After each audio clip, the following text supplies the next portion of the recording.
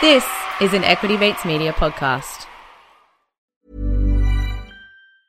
Mom deserves the best, and there's no better place to shop for Mother's Day than Whole Foods Market. They're your destination for unbeatable savings, from premium gifts to show-stopping flowers and irresistible desserts. Start by saving 33% with Prime on all body care and candles. Then get a 15-stem bunch of tulips for just $9.99 each with Prime. Round out Mom's menu with festive rosé, irresistible berry chantilly cake, and more special treats. Come celebrate Mother's Day at Whole Foods Market.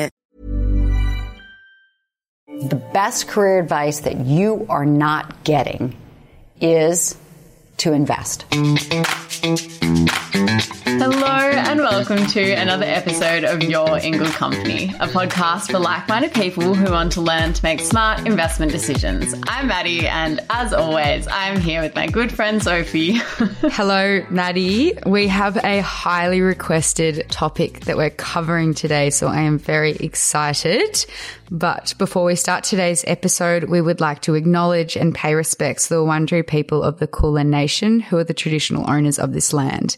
We pay our deepest respects to the elders, past and present, and to the next generation who we hope to create a different future for. So, Mads, sustainability, I swear to gosh, that is the one that's been coming up the most. I know, it's been highly requested amongst the community, which is awesome because it's great to see that this is on everyone's minds. Exactly. And it's, you know, it's not on just our listeners' minds, it's on consumers, companies and governments. Everyone is talking about sustainability and everyone is talking about moving towards sustainable solutions. Yeah, well, I think especially coming off 2020 in Australia, you know, it was such a topical conversation because we had the bushfires early on in the year and then we had the floods pretty soon after that, followed by COVID. So, you know, all these extreme events and extreme weather events, it's really sort of shifting how we view things. Yeah, and I think this is happening globally as well. Like, I remember a couple of years ago, I went on a trip to New Zealand with uni, and for global politics, and a big conversation that we were having was around climate change. And I just remember one of the scientists was talking to us about how all these Pacific islands and all these people are having to move off these Pacific islands because of rising water levels. Like, it was so real and it was just like such a jarring topic. Yeah, pretty confronting. I mean, I think these kind of events are really creating a shift in sentiment in like society more broadly. There's so much going on in this space, which is great to see. And, you know, sometimes it feels like we're moving a bit slowly, but I think for the moment, let's just be excited that we're moving in the realm of this sort of conversation. So we've seen the US re-signing the Paris Agreement. We've seen China, South Korea and Japan all make net zero emissions. The UK is doing some awesome stuff. They've proposed the ban of manufacturing petrol cars by 2030, which is like, that is soon. Like, that's not that far away. I know, like, the electric vehicle space is seriously heating up, but... Or cooling down. Or cooling down. Cooling down the globe. You're right. Cooling down the globe. Heating up the electric vehicle space. No, but we also had the G7 summit recently when and all the leaders were talking about climate action. And, you know, there are definitely skeptics who have said that they didn't achieve that much, but at least it's like on the agenda. Like, we've got to keep pushing for it, but at least it's on the agenda. Yeah, agreed. I think one of the biggest things to think about and I guess consider when we're talking about investing in this space is that in the past, a lot of businesses have been sort of reluctant to move towards more sustainable solutions because there was this perception that it would be more costly. And I sort of think that in some ways this might be true. You know, a lot of the technologies are in their infancy, which can be a lot more expensive.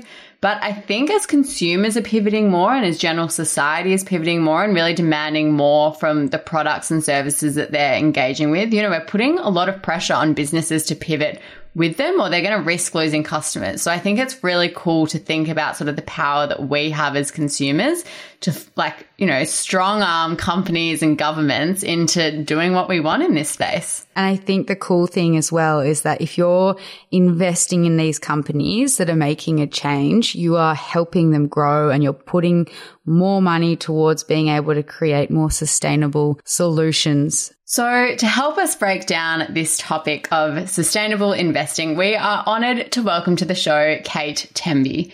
Kate was previously a managing director at Goldman Sachs and is now a partner at Affirmative Investment Management, one of the world's first dedicated impact fixed income fund managers. Their mission is to manage fixed income portfolios that generate positive environmental and social impacts without compromising financial returns. Kate is also a Conscious Investment Management Committee member, and in 2017, Kate was a contestant on Australian Survivor Season 2. Welcome, Kate. Thank you so much for having me. Now, Kate, we always start with 3 questions for our guests so that people can get to know you a little bit. So firstly, do you have a morning routine? And if so, what is it? Oh, well, yes to that. I absolutely love the morning. And so I get up and I exercise every morning. So I have for years, whether I was still going into the office or working from home. So that involves either a bit of yoga or a run or a HIIT or some activity, and then followed by coffee. Of course. Yes. The staples of my day. And Kate, who or what influenced you to invest? Really good questions. I think I've always been interested in how the world operates, and in understanding that, I always felt that you needed information. And very early on, my mother, I think, was part of the inspiration insofar I recall her having to ask for her super contribution. Wow. And I was perplexed that she was employed, but she had not been paid her super. And to me, it was the penny dropped that you need to know what you're entitled to, because once I then learnt what super was and the power of compounding interest, that you can very clearly see if you're missing out, then cumulatively, then that really is a challenge. So I think that was a start. And then secondly, I am fascinated with how businesses operate. And so that is both from a profit-making perspective, but also what they do for their people and what they do for society. And I think that thread has just really worked through my career as I've spent 30 years around different businesses and investing.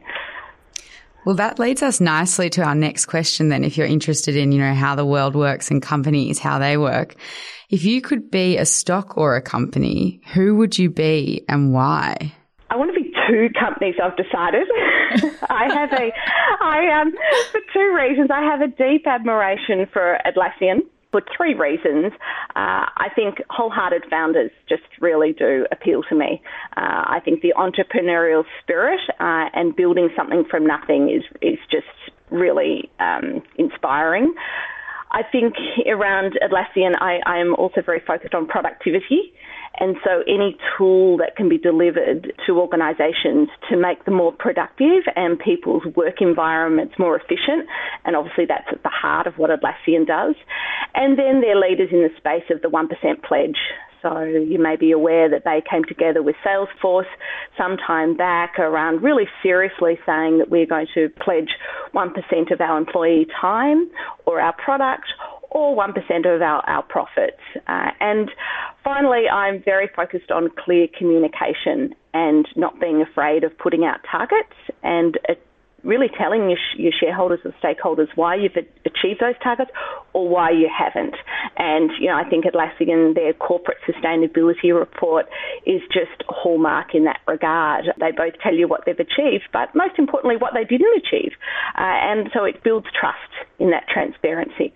But I do actually have to add, I like Chobani as well, because I do love yogurt. Yes, I love Chobani. And the idea that you can take, an old-fashioned way of producing yogurt at an old factory. I don't know if you know their story. They bought a craft factory. They weren't really caring for their employees. They had 1% of market share. They're now 50% of the global market share of yogurt. They employ 30% migrants. They're the 1% pledge as well. So from a product perspective, I quite like that one as well. Yeah, I didn't actually know that story about Chobani. That's great to hear. It's a good one. Look it up on Google. It's a really cool story. So, Kate, I have to ask before we go any further, you were a contestant on Survivor, so please can you tell us what was that like? Well, Well, what it was like and how I got there was, a mixed bag, actually, Maddie. So it was after I finished at Goldman Sachs, I had the summer off, and so my kids at that stage of 14 and 16 thought it would be a great idea to apply. Yeah, just after all you're working at Goldman Sachs and then all of a sudden you just need a break, but instead you go on Survivor. And we'd lived in New York for many years, so Craig, my husband, and I are big Survivor fans, and he was keen to go on as well. So we both applied, and I think I fit the right spot, given, I had that corporate background. But I got fit, and it was hard work. It was hard work. The weather wasn't that good in Samoa. But it's fascinating experience and great to push your body, really push your body in both the physical and the mental. And, we always wish that I wish I was there a bit longer, but it was a great experience. Now, you worked at Goldman Sachs for 17 years, and during this time you were a founding member of the Australian Goldman Sachs Women's Executive Network Committee. Can you tell us a little bit more about why it was important for you to be a part of this network? So I have a really strong view around diversity. And as we know, I think there's no organisation in Australia or globally that's not talking about diversity. But it's a really difficult topic to tackle. And so two ways probably three ways that I get involved in diversity is one is just having a fulfilling and happy life in myself, being a woman who is taking part in different areas of finance, but also being happy with the balance of my life. So I think that in the first instance. Secondly, really getting to know young women and helping them navigate. And that's both within the working environment, whatever firm I'm with, but externally. Just really helping people figure out their own path. And thirdly, I think it's being involved from a policy perspective. So the Goldman Sachs Women's Network was really coming together with the leaders of Goldman's to figure out what to do next. And I think the biggest issue that we focused on was actually one of inclusion. So, yes, we can have all the policies that we know, but day to day, do people feel included? And so we worked a lot on that, Sophie, around bringing people together to talk about inclusion and what that means. So I think I see it very much sitting together as the three prongs that I could do in regards to my efforts to improve diversity. Yeah, I think that's such a great point. I read on Twitter the other day, I think it was the Chief Diversity and Inclusion Officer at Netflix. And in her Twitter bio, it says diversity is, meeting gender quotas, but inclusion is being asked to dance around the table or something like that. And I just thought it really captured the point beautifully. Totally agree. Yeah. So Kate, today you are on the investment committee of Conscious Investment Management. So I'm wondering, what led you down the path of a career in sustainable investing? I think it has been a path, so that is fair to say, that I did not start in my 20s thinking I want to use capital to change the world. That was absolutely not my starting point. My starting point was I really want to figure out how businesses work and, as I said, deliver profit. Over time, I think once I worked out what delivering profit meant, I was then focused on how you care for people. So that was my time at Goldman's. I really think I thought, okay, well, I think at Goldman Sachs we're pretty good at delivering profit, but it's really a people-led business. So how can we invest in our people and make people's lives better? And then people are thriving. And then once I left Goldman Sachs, I really sat back and thought, well, I've now got another 20 years of working ahead of me. So what do I want to do? And I'm not very good at recycling. My children tell me that all the time. So I'm not going to save the world through recycling. But my skills are raising capital and communicating to investors. So when I look at those skills and I sat back, and this was 4 or 5 years ago, thinking about how are we going to solve the problem and what are my skills? And I could see very early on there, this was 5 years ago, that technology was already there to solve the climate challenges. The cost curve was coming down, solar was very available. But what wasn't there was the capital. And therefore, I then, the worlds collided, and I knew Stephen Fitzgerald, who's the founder of Affirmative Investment Management. And as you said, we're a global fixed income impact manager. And he asked me to join the firm as a partner. And I could really see my role there is to talk to the investors globally, here in Australia, but I do talk to investors in Europe, in the US, and in Asia around what is the world of impact investing, and is it possible to deliver market returns with impact? So I come from a very conservative, traditional base of investing, but I really believe we could bring those two worlds together. And then from that, I've expanded my portfolio to be involved in conscious investment management, and they focus on property, on hard assets, but with an impact around social, so social disability housing, some solar investments, and I'm also a board member of Netwealth. And you could say, well, Netwealth, they are a financial services platform technology business, but they too are doing things that are making a better future financially for people. There's a really nice combination now of my portfolio, and I'm a true believer that we can deliver returns with really great life for people to work, as well as for the planet and socially. You can have it all. So I guess sustainable investing is very topical at the moment. It's something that our peers in our community talk about a lot. And so we wanted to know, how do you define sustainable investing? I know you also mentioned impact investing. Are they the same thing? Do they differentiate a little bit? I think, Sophie, it's a really good question because it's so confusing.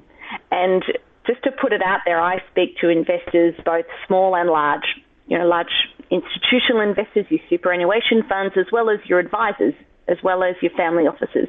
And the consistent view is it's confusing. So when you're sitting there reading it thinking, I'm confused, that is fair enough. There is some great articles out there that are very basic. And I think if we really base ourselves on the definition of sustainable investing is sort of like an umbrella. And then what comes out of that is a spectrum.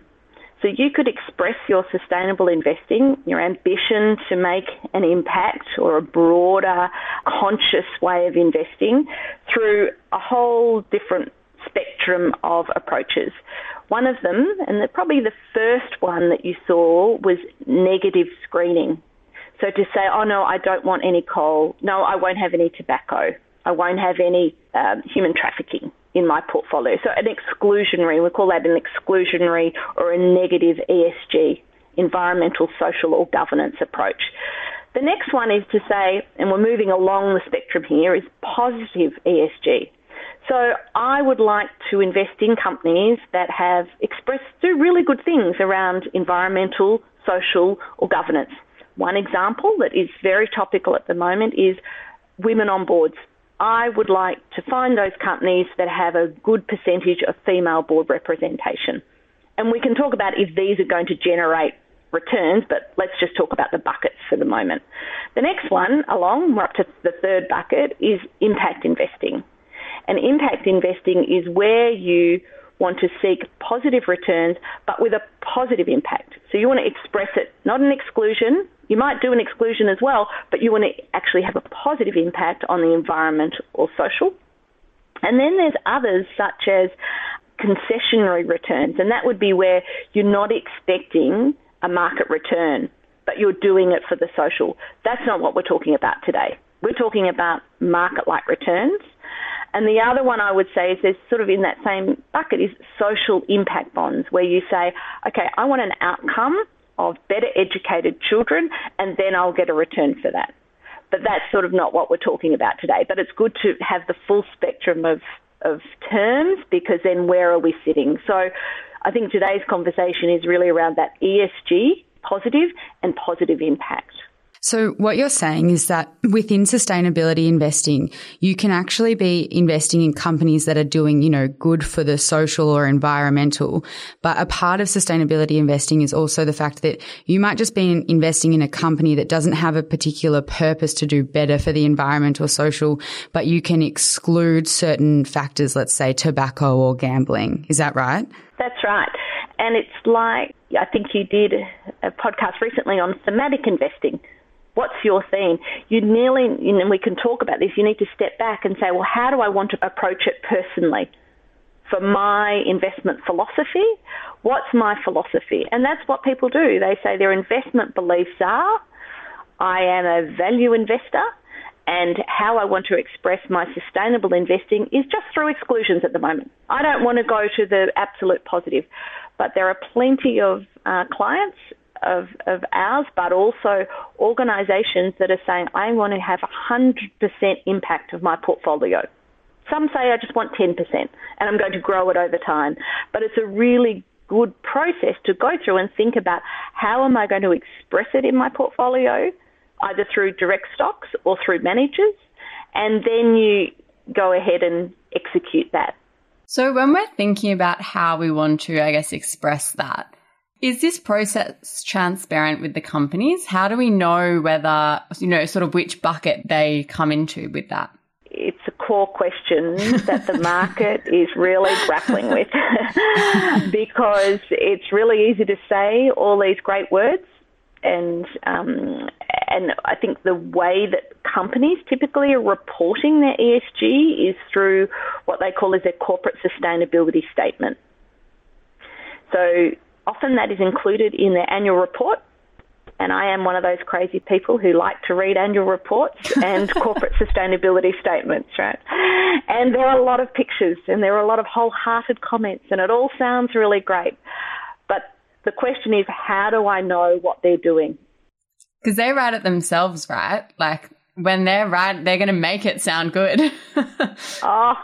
There'll be plenty of photos of happy people and lots of green plants and all of that sort of stuff. And you think, how as an investor can you really understand? There's two ways I think that are really helping us with this, Maddie. One is regulation. So the market has cottoned on globally, and we know that Europe is ahead of Australia. And let's talk about Europe in a minute to look at the regulation. But regulation is our friend in this regard because what we need is standards. So when we pick up an annual report now, we have some confidence in those figures because we know it's regulated, whether it's in Australia or whether it's anywhere. Now, I started my career at Pricewaterhouse, and I remember way back when, and I was chartered accountant, and we were talking about globally consistent accounting standards. And everyone thought that was just like, how are we all going to speak the same language? The importance of getting there was that then we could read financial statements with that confidence. And that's exactly where we need to get to now with environmental and social and governance disclosures. And we're not there yet. We're starting. So you might hear terms when you start digging into this area around taxonomy. It's a funny word, So it's an EU taxonomy. Now what that is really just a simple way of saying translating the environmental and social objectives of the EU into exactly specific targets and specific ways of talking about your portfolio and allocating to your portfolio. There's also regulation, SFDR, I can give you all these funny acronyms, but what they're getting to is legally embedding what you say is what you have to do. And this is why it's positive, because then as an investor, we can read the different statements and say, I can have some reliance on that. In Australia, we're not there yet across that area, but one area we are there is modern slavery. You might be aware that a couple of years ago, Australia enacted in law the modern slavery statement. And what that meant is that any organisation over a certain size is mandated to report a statement. But what's very clever with this, it's not a policy, it's a statement. So it says, this is what we do with our employees and our supply chain. So all of a sudden, you've got to go right through all your suppliers, even if they're not big, you've got to ask for them to provide their modern slavery statement. And then you have to put targets and say, what are you going to do to improve that? So that's a positive. So there are lights everywhere about where we're getting better information, but as an investor standing back, it's why then you would say, maybe I need to use an asset manager and a fund manager, professionals that can go through this data and have their methodologies and understanding, because it's very technical when you really need to peel back the onion to see what people are doing in these areas, to help me select different names, whether it's stocks or property investors or fixed income investors, that are really authentic in this space. The other way, finally, is we've got some of those rating agencies like a Morningstar or a Mercer or, Lonsec that are starting to rate. So there are external parties that will say, okay, this is your rating, and MSCI might put a rating. So there's different ways, but you're right, there is some ways to come with your consistent disclosures. Yeah, one of my favorite resources, just as a really quick and easy one to check, is the tab on Yahoo Finance. They've got a tab for sustainability, and you can just go in and have a really quick look at how they rate. And it's a great starting point to sort of figure out where the company's at. Excellent. So, Kate, this leads us nicely into a term that we have heard a little bit in the sustainability space, which is greenwashing. We're wondering if you'd be able to explain what this is. So, don't we love new terms? Just when you think you're understanding an area, all the jargon, So it means that when you are saying that you've got a very comprehensive approach to environmental disclosures, but really it's actually not truly authentic. So it's sort of what we were talking about in regards to saying you're doing something in the environmental area, but maybe it's not as authentic as what one would have hoped. So there's different areas around greenwashing and how it's evolved, but it's a very broad term to just really say, are you authentic? We also have terms such as rainbow washing. So you might have different areas around whether it's blue bonds or whether it's whatever you're pursuing across different areas around your portfolio, it's exploding in that area of really, are you really doing what you say you thought you were intending to do? Okay, so I think that's a really good sort of lead into our next question, which is, do you have any tips for, I guess, the best way that we can really understand whether a company is sustainable or not? We know that recently, or in the news this week, there was a story about how BetaShares has removed Tesla from their ethical ETF. So, that took a few of us by surprise, I think. Do you have any tips for how we can really sort of drill in and figure out what's true and what's not? I think it's trying to find a very external party that you're confident in their assessment. Because as you pointed out, it's so subjective, this area. So Tesla, great example, you might assume that, well, look, they're pursuing renewables. How can we not see that they are sustainable? But through a certain lens, and whether it's BetaShares or whatever lens they had around, was it their corporate behaviour, or I'm not quite sure about why they chose an exclusion, they did choose an exclusion.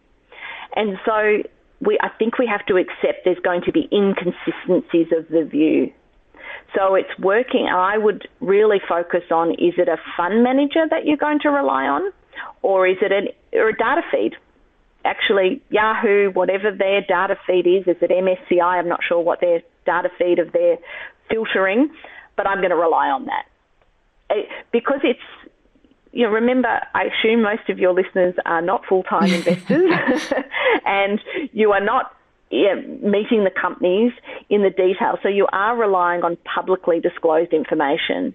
So I would research and say, okay, I'm going to use that filter and I might read about the company and I might disagree on a certain timing of something, but I think you really just have to find that third party or that fund manager. There are fund managers out there in the equity space, let's say. A very well-known fund manager is Generation. Yeah. They are one of the largest, early on, very successful equity, as we'd say, impact or positive ESG manager. Now, I would say, look on their website, read their huge amount of data that they provide, really thematic reports. Go to those specialists who have been doing it for some time, and then you will really learn. And you'll be guided by that group of 100 investors, that are thinking about this day to day. Similarly, at Affirmative, we invest in fixed income. We are seen as world-class in our impact measurement. So not only identifying those those stocks that have a positive impact, but also measuring it. Because remember, we've got to make sure, did the company do what we thought they were going to do? We have a big team that's just focused on that. So one person alone doing it as a sidebar investment, I wouldn't even tackle it. That would be my preference, is that you find experts in the field, you really look at their websites. There is so much material that is available, that's publicly available to any investor. Go on and build some confidence in that area and start following their views, and I think you will learn a lot. Yeah, I think that's a really important point because, as you said, not everyone is doing day-to-day trading, and it's more of a passive approach. And a lot of our community is investing in ETFs, and we don't always know every single company, the tiny companies that are in an ETF. So sometimes you do need to rely on the people that are looking at it every day. I know with the example that Maddie used with Ethy dropping Tesla, I think one of the reasons was to do that part of the company was using forced labor. I don't know whether those claims are, correct or not, but as an everyday investor, that's really hard to know that stuff. You really need to be sourcing information from people that know what they're doing. And to know, it's a moving feast too. Do we know, forced labour is not something we want to accept, but what is the plan? What is the forward-looking plan, and how are they moving to that? I think that is, and we'll touch on transition, but I think it's a really important part, Sophie, that, finding those sources you can trust. We are going to take a quick ad break for our sponsor, and we'll be right back to chat more sustainable investing with Kate. Planning for your next trip? Elevate your travel style with Quince. Quince has all the jet-setting essentials you'll want for your next getaway, like European linen, premium luggage options, buttery soft Italian leather bags, and so much more. And it's all priced at 50 to 80% less than similar brands. Plus, Quince only works with factories that use safe and ethical manufacturing practices. Pack your bags with high-quality essentials you'll be wearing for vacations to come with Quince. Go to quince.com/trip for free shipping and 365-day returns. Hiring for your small business? If you're not looking for professionals on LinkedIn, you're looking in the wrong place. That's like looking for your car keys in a fish tank. LinkedIn helps you hire professionals you can't find anywhere else, even those who aren't actively searching for a new job but might be open to the perfect role. In a given month, over 70% of LinkedIn users don't even visit other leading job sites. So start looking in the right place. With LinkedIn, you can hire professionals like a professional. Post your free job on linkedin.com/people today. So, Kate, historically, there has been a bit of a belief that to invest sustainably means or meant to compromise your returns. So I do think that there's been a lot of commentary recently about how this perspective is really changing now. What's your view on this? I am a strong believer that there are market-like returns and sustainable investing and impact that can be achieved. I do think, though, in tying together what we were talking about, authenticity, that you really need to have experts who are really attacking the problem and identifying the issues. I think there are some screenings that goes on. We know that screening for bad stocks, but my view is it's a far more active way of investing. And I think through that, you can identify high returning opportunities and having an impact. So I'm a true believer. I think what has helped us is these markets are deepening. So we know that fundamentally, if there is a wider opportunity set, then there is more opportunities to generate returns. So this preface that is it doable? It is absolutely more doable than what it was 10 years ago. Whether we're talking about equity markets in regards to particularly transition, there are so many organisations and companies that we know that are moving from the old way of doing approaching to a more efficient way of running their businesses. And in that movement, and as we say often, whether it's going from bad ESG to better ESG, that is an opportunity for alpha, an opportunity for returns. So that's important, as well as there are companies that are already highly efficient, operating in these new industries, whether it's renewables or socially attacking problems, that are highly efficient and they're very profitable and strong businesses. So I don't think you're trying to find a needle in a haystack anymore.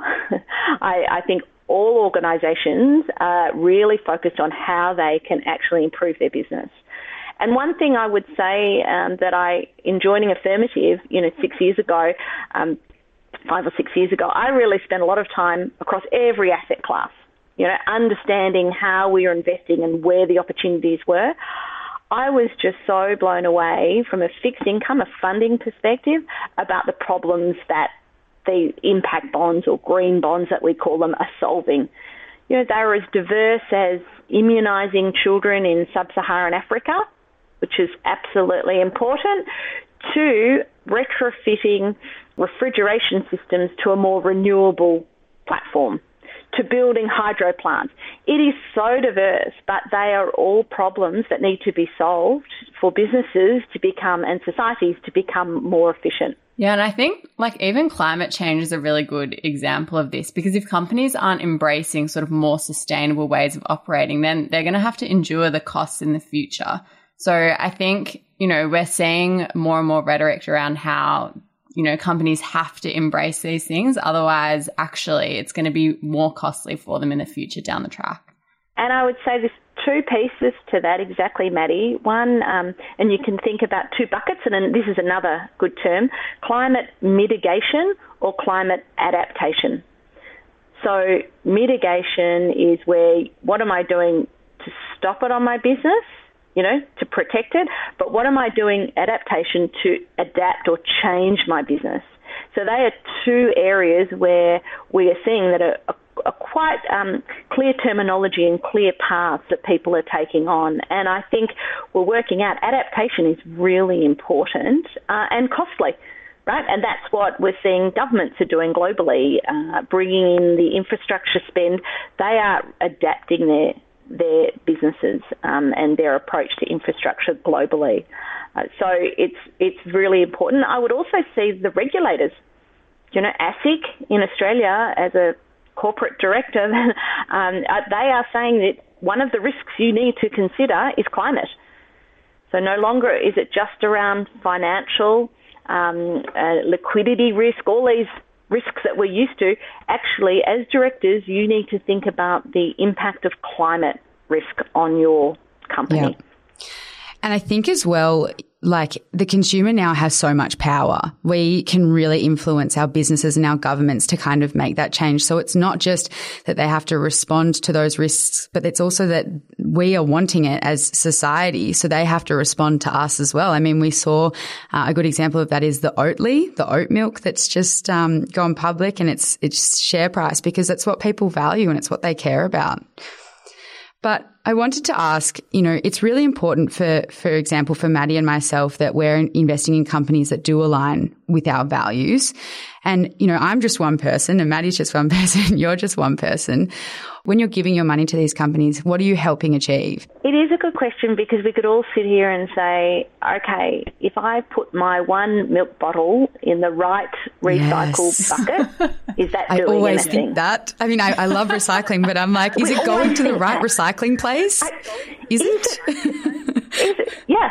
So I use that analogy because if I put my $1 into my one company that I think is making a better effort, is it really making a better effort? So in doing that, we talk about it.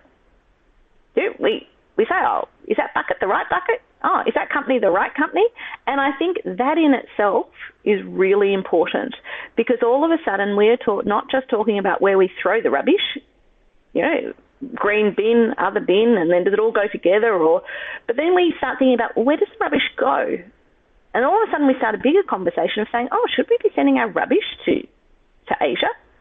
And then we sort of thinking more broadly of it, wait a minute, what's my council doing with my compost? And then I might start asking my council about my compost, but it's not actually about the milk bottle that I threw away or the milk carton. So I use that analogy in the same way that I think, okay, there's my $1 I've invested in a company I think's doing a good thing. Okay, let's say I'll invest in Atlassian. What else are they doing? And then I start asking broader questions about the rest of the portfolio, and I think, 1% pledge, let's say, that's a great concept. And what other companies are doing that, and is that symbolic of their bigger behaviour towards their employees, the environment, socially, and also building a sustainable business? So, yes, you could say your dollar doesn't go anywhere, but I think knowledge goes a long way and conversations go even further. So, Kate, as a director of Netwealth, which is a wealth management business, we're keen to hear what is the board of directors thinking about sustainable investing, and where do you sort of see the sustainability trend moving into the future?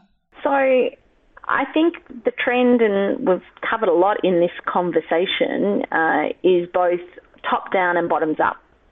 Top down, we're seeing regulation. So as a director, the director's responsibilities are both from the regulator around what risks you need to think about, from ASX, what rules you need to disclose, but importantly, from the bottoms up, how are we building a sustainable business? So how are we building it from a profit generation perspective? How do we look after our people? And actually, how do we look after our environment? So I think every director is feeling that the temperature has increased around sustainability, from what you're hearing from your employees, what you're hearing from your stakeholders, but also what you're hearing from regulation. So absolutely moving forward in regards to articulating what we do. I think many organisations actually do a bit, but actually haven't had the opportunity to really write down what they do and actually and articulate their targets. So Netwealth is going through that process. Secondly, for Netwealth, because they're a technology company, a platform that provides investments to advisors and underlying investors, is providing more options around impact investing and around sustainable investing. And that's happening over time as more managers are coming and offering different investment capabilities. So really expanding that. And finally, doing what we talked about finding a good external rating system so we can educate the investor around exactly what we're talking about, what's good, what's bad, what's improving and what isn't. So really addressing it on all of those spectrums, but making huge progress. Yeah, we need a little rating system on, a certain platform, and you can look at a company, it's either 1, 2, 3, 4, all the way up to 10. And if 10's the best sustainability stock you can find and 1's not, it might not be a great system, but would be good for us. And Sophie, that is coming. That is coming across specific equity names and managers, investment managers. So it's there with different areas, but you are going to see wholeheartedly it be embedded in platforms and in everyone's conversation. And so portfolios can be built much more easily. And I would say that I speak to advisors, and 3 years ago, it was, no one says impact investing is a bad idea. Everyone wants to talk about it. But then 3 years ago, but there's not many people wanting to actually invest. Now it's, yes, we want to invest, but how can you help me build a balanced portfolio or help me find the stock? So we're in a better position where as soon as investors are asking for that, the service providers actually have to respond. So the future's bright. Yeah, I'm excited to see in the next 10 years where it all goes. 10's a short period, but 10, 20, we'll be having the same conversations for a long time to come, I'm sure. Now, Kate, each episode we have been asking our guests to add a stock, company, news, story, trend, industry, anything that's of interest to you at the moment to our watch list. The purpose of this is to get people thinking outside their box and broaden their horizons in the investing space. But we're not financial advisors. This is purely for educational purposes only and doesn't constitute any financial advice. So we would like to ask, what are you bringing to the watch list today? So consistent with, I think, some points we've talked about, I am really fascinated by transition. So thinking about both old world names, whether it's Telstra or whether it's new world names, say Atlassian, how are they moving into their next 5 to 10 year phase? Because you can have, and we've got examples already in Europe where we've had old utility companies transform to be now 80-90% renewable companies. And so that opportunity to go from old ways of operating to more efficient, cost-efficient ways, better ways to treat the environment and your employees creates alpha. It does create returns. So really have a mind and have a sort of a mind around that and thinking, okay, what is this company doing to go from where it is now to where it is in the future? And companies are going to tell you about that. That is a good news story. So it could be in particular sectors, such as plant-based food, right? That's a disruptive industry. Very exciting. You talked about oat milk, right? We all know what is growing, and trust your instincts. I think one thing I know both of you talked about on this podcast is be interested in what you're interested in. That is really important as a consumer. Why are we seeing online, whether it's, cosmetic players, why is some, achieving more than others? So trust your instinct as a consumer, but also as to monitor where society is moving. And don't be afraid, I think, in that, to ask people of different generations. Because what you are surprised about, and I think this is really interesting, when we were raising funds 3 years ago in Europe, much more advanced in regards to impact investing than Australia, we would have thought it was the millennials who was supporting this initiative. Well, actually, it was the more retired generation that wanted to leave a legacy for their grandchildren. So they had established their wealth and they actually wanted to make sure they were investing it with purpose. So while you have your own lens, talk to other people about the lens. And then you might get a thread and you'll see that transition, and that's an exciting area to invest.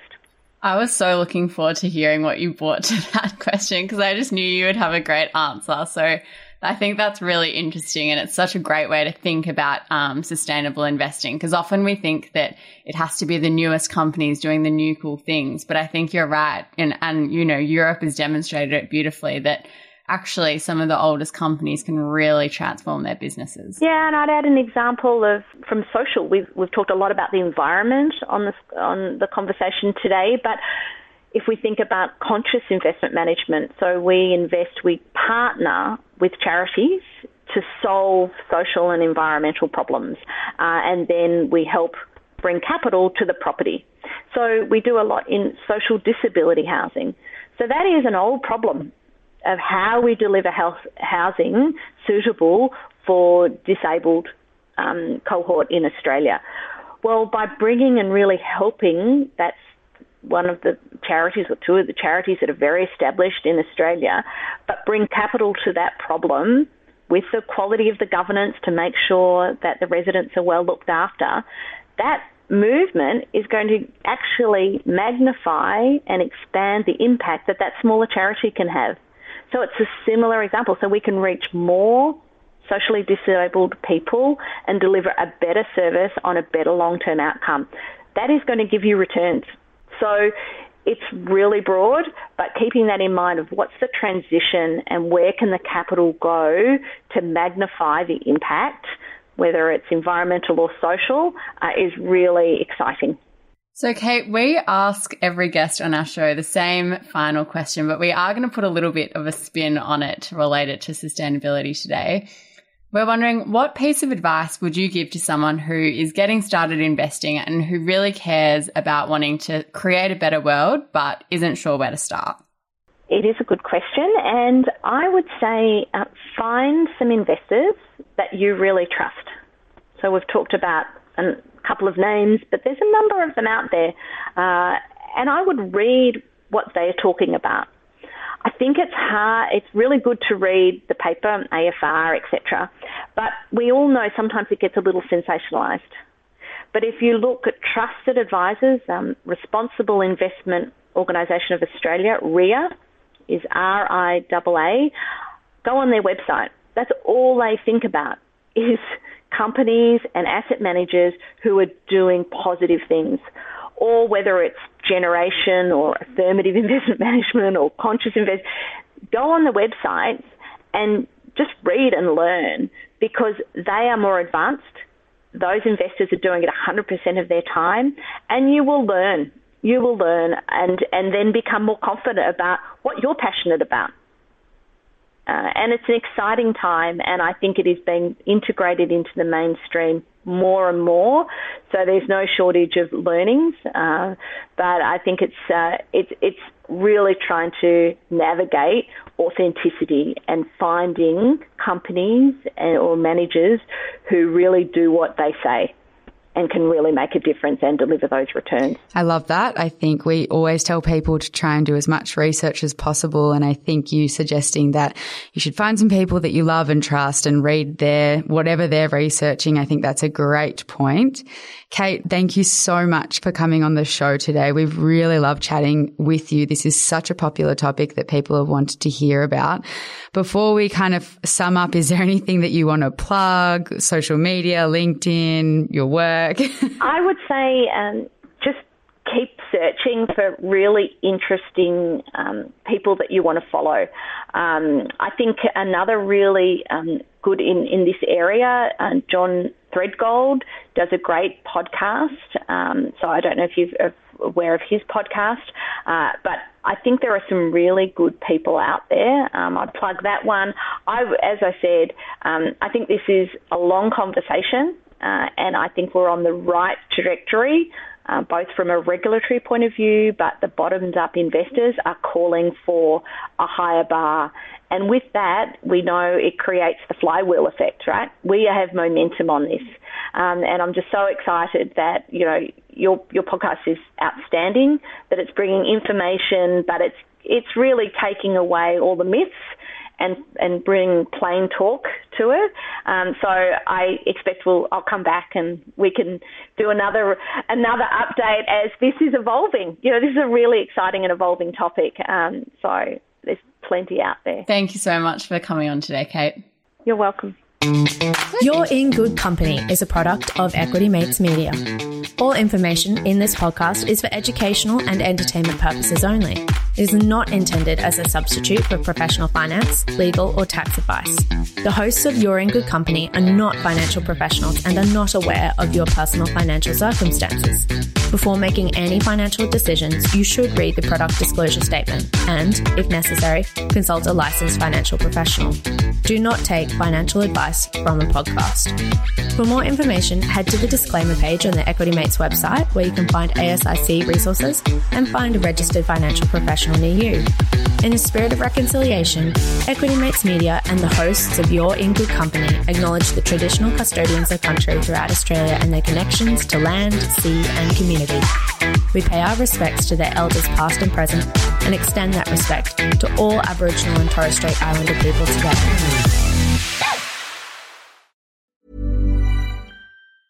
Mom deserves the best, and there's no better place to shop for Mother's Day than Whole Foods Market. They're your destination for unbeatable savings, from premium gifts to show-stopping flowers and irresistible desserts. Start by saving 33% with Prime on all body care and candles. Then get a 15-stem bunch of tulips for just $9.99 each with Prime. Round out Mom's menu with festive rosé, irresistible berry chantilly cake, and more special treats. Come celebrate Mother's Day at Whole Foods Market. A lot can happen in the next 3 years. Like a chatbot may be your new best friend. But what won't change? Needing health insurance. United Healthcare Tri-Term Medical Plans are available for these changing times. Underwritten by Golden Rule Insurance Company, they offer budget-friendly, flexible coverage for people who are in between jobs or missed open enrollment. The plans last nearly 3 years in some states, with access to a nationwide network of doctors and hospitals. So for whatever tomorrow brings, United Healthcare Tri-Term Medical Plans may be for you. Learn more at uh1.com. When you make decisions for your company, you look for the no-brainers. If you have a lot of mailing to do, Stamps.com is the ultimate no-brainer. Use the Stamps.com mobile app to mail everything you need to keep your business running with up to 89% off USPS and UPS. Make the same no-brainer decision as over 1 million other businesses with Stamps.com. Use code PROGRAM for a special offer. That's Stamps.com, code PROGRAM.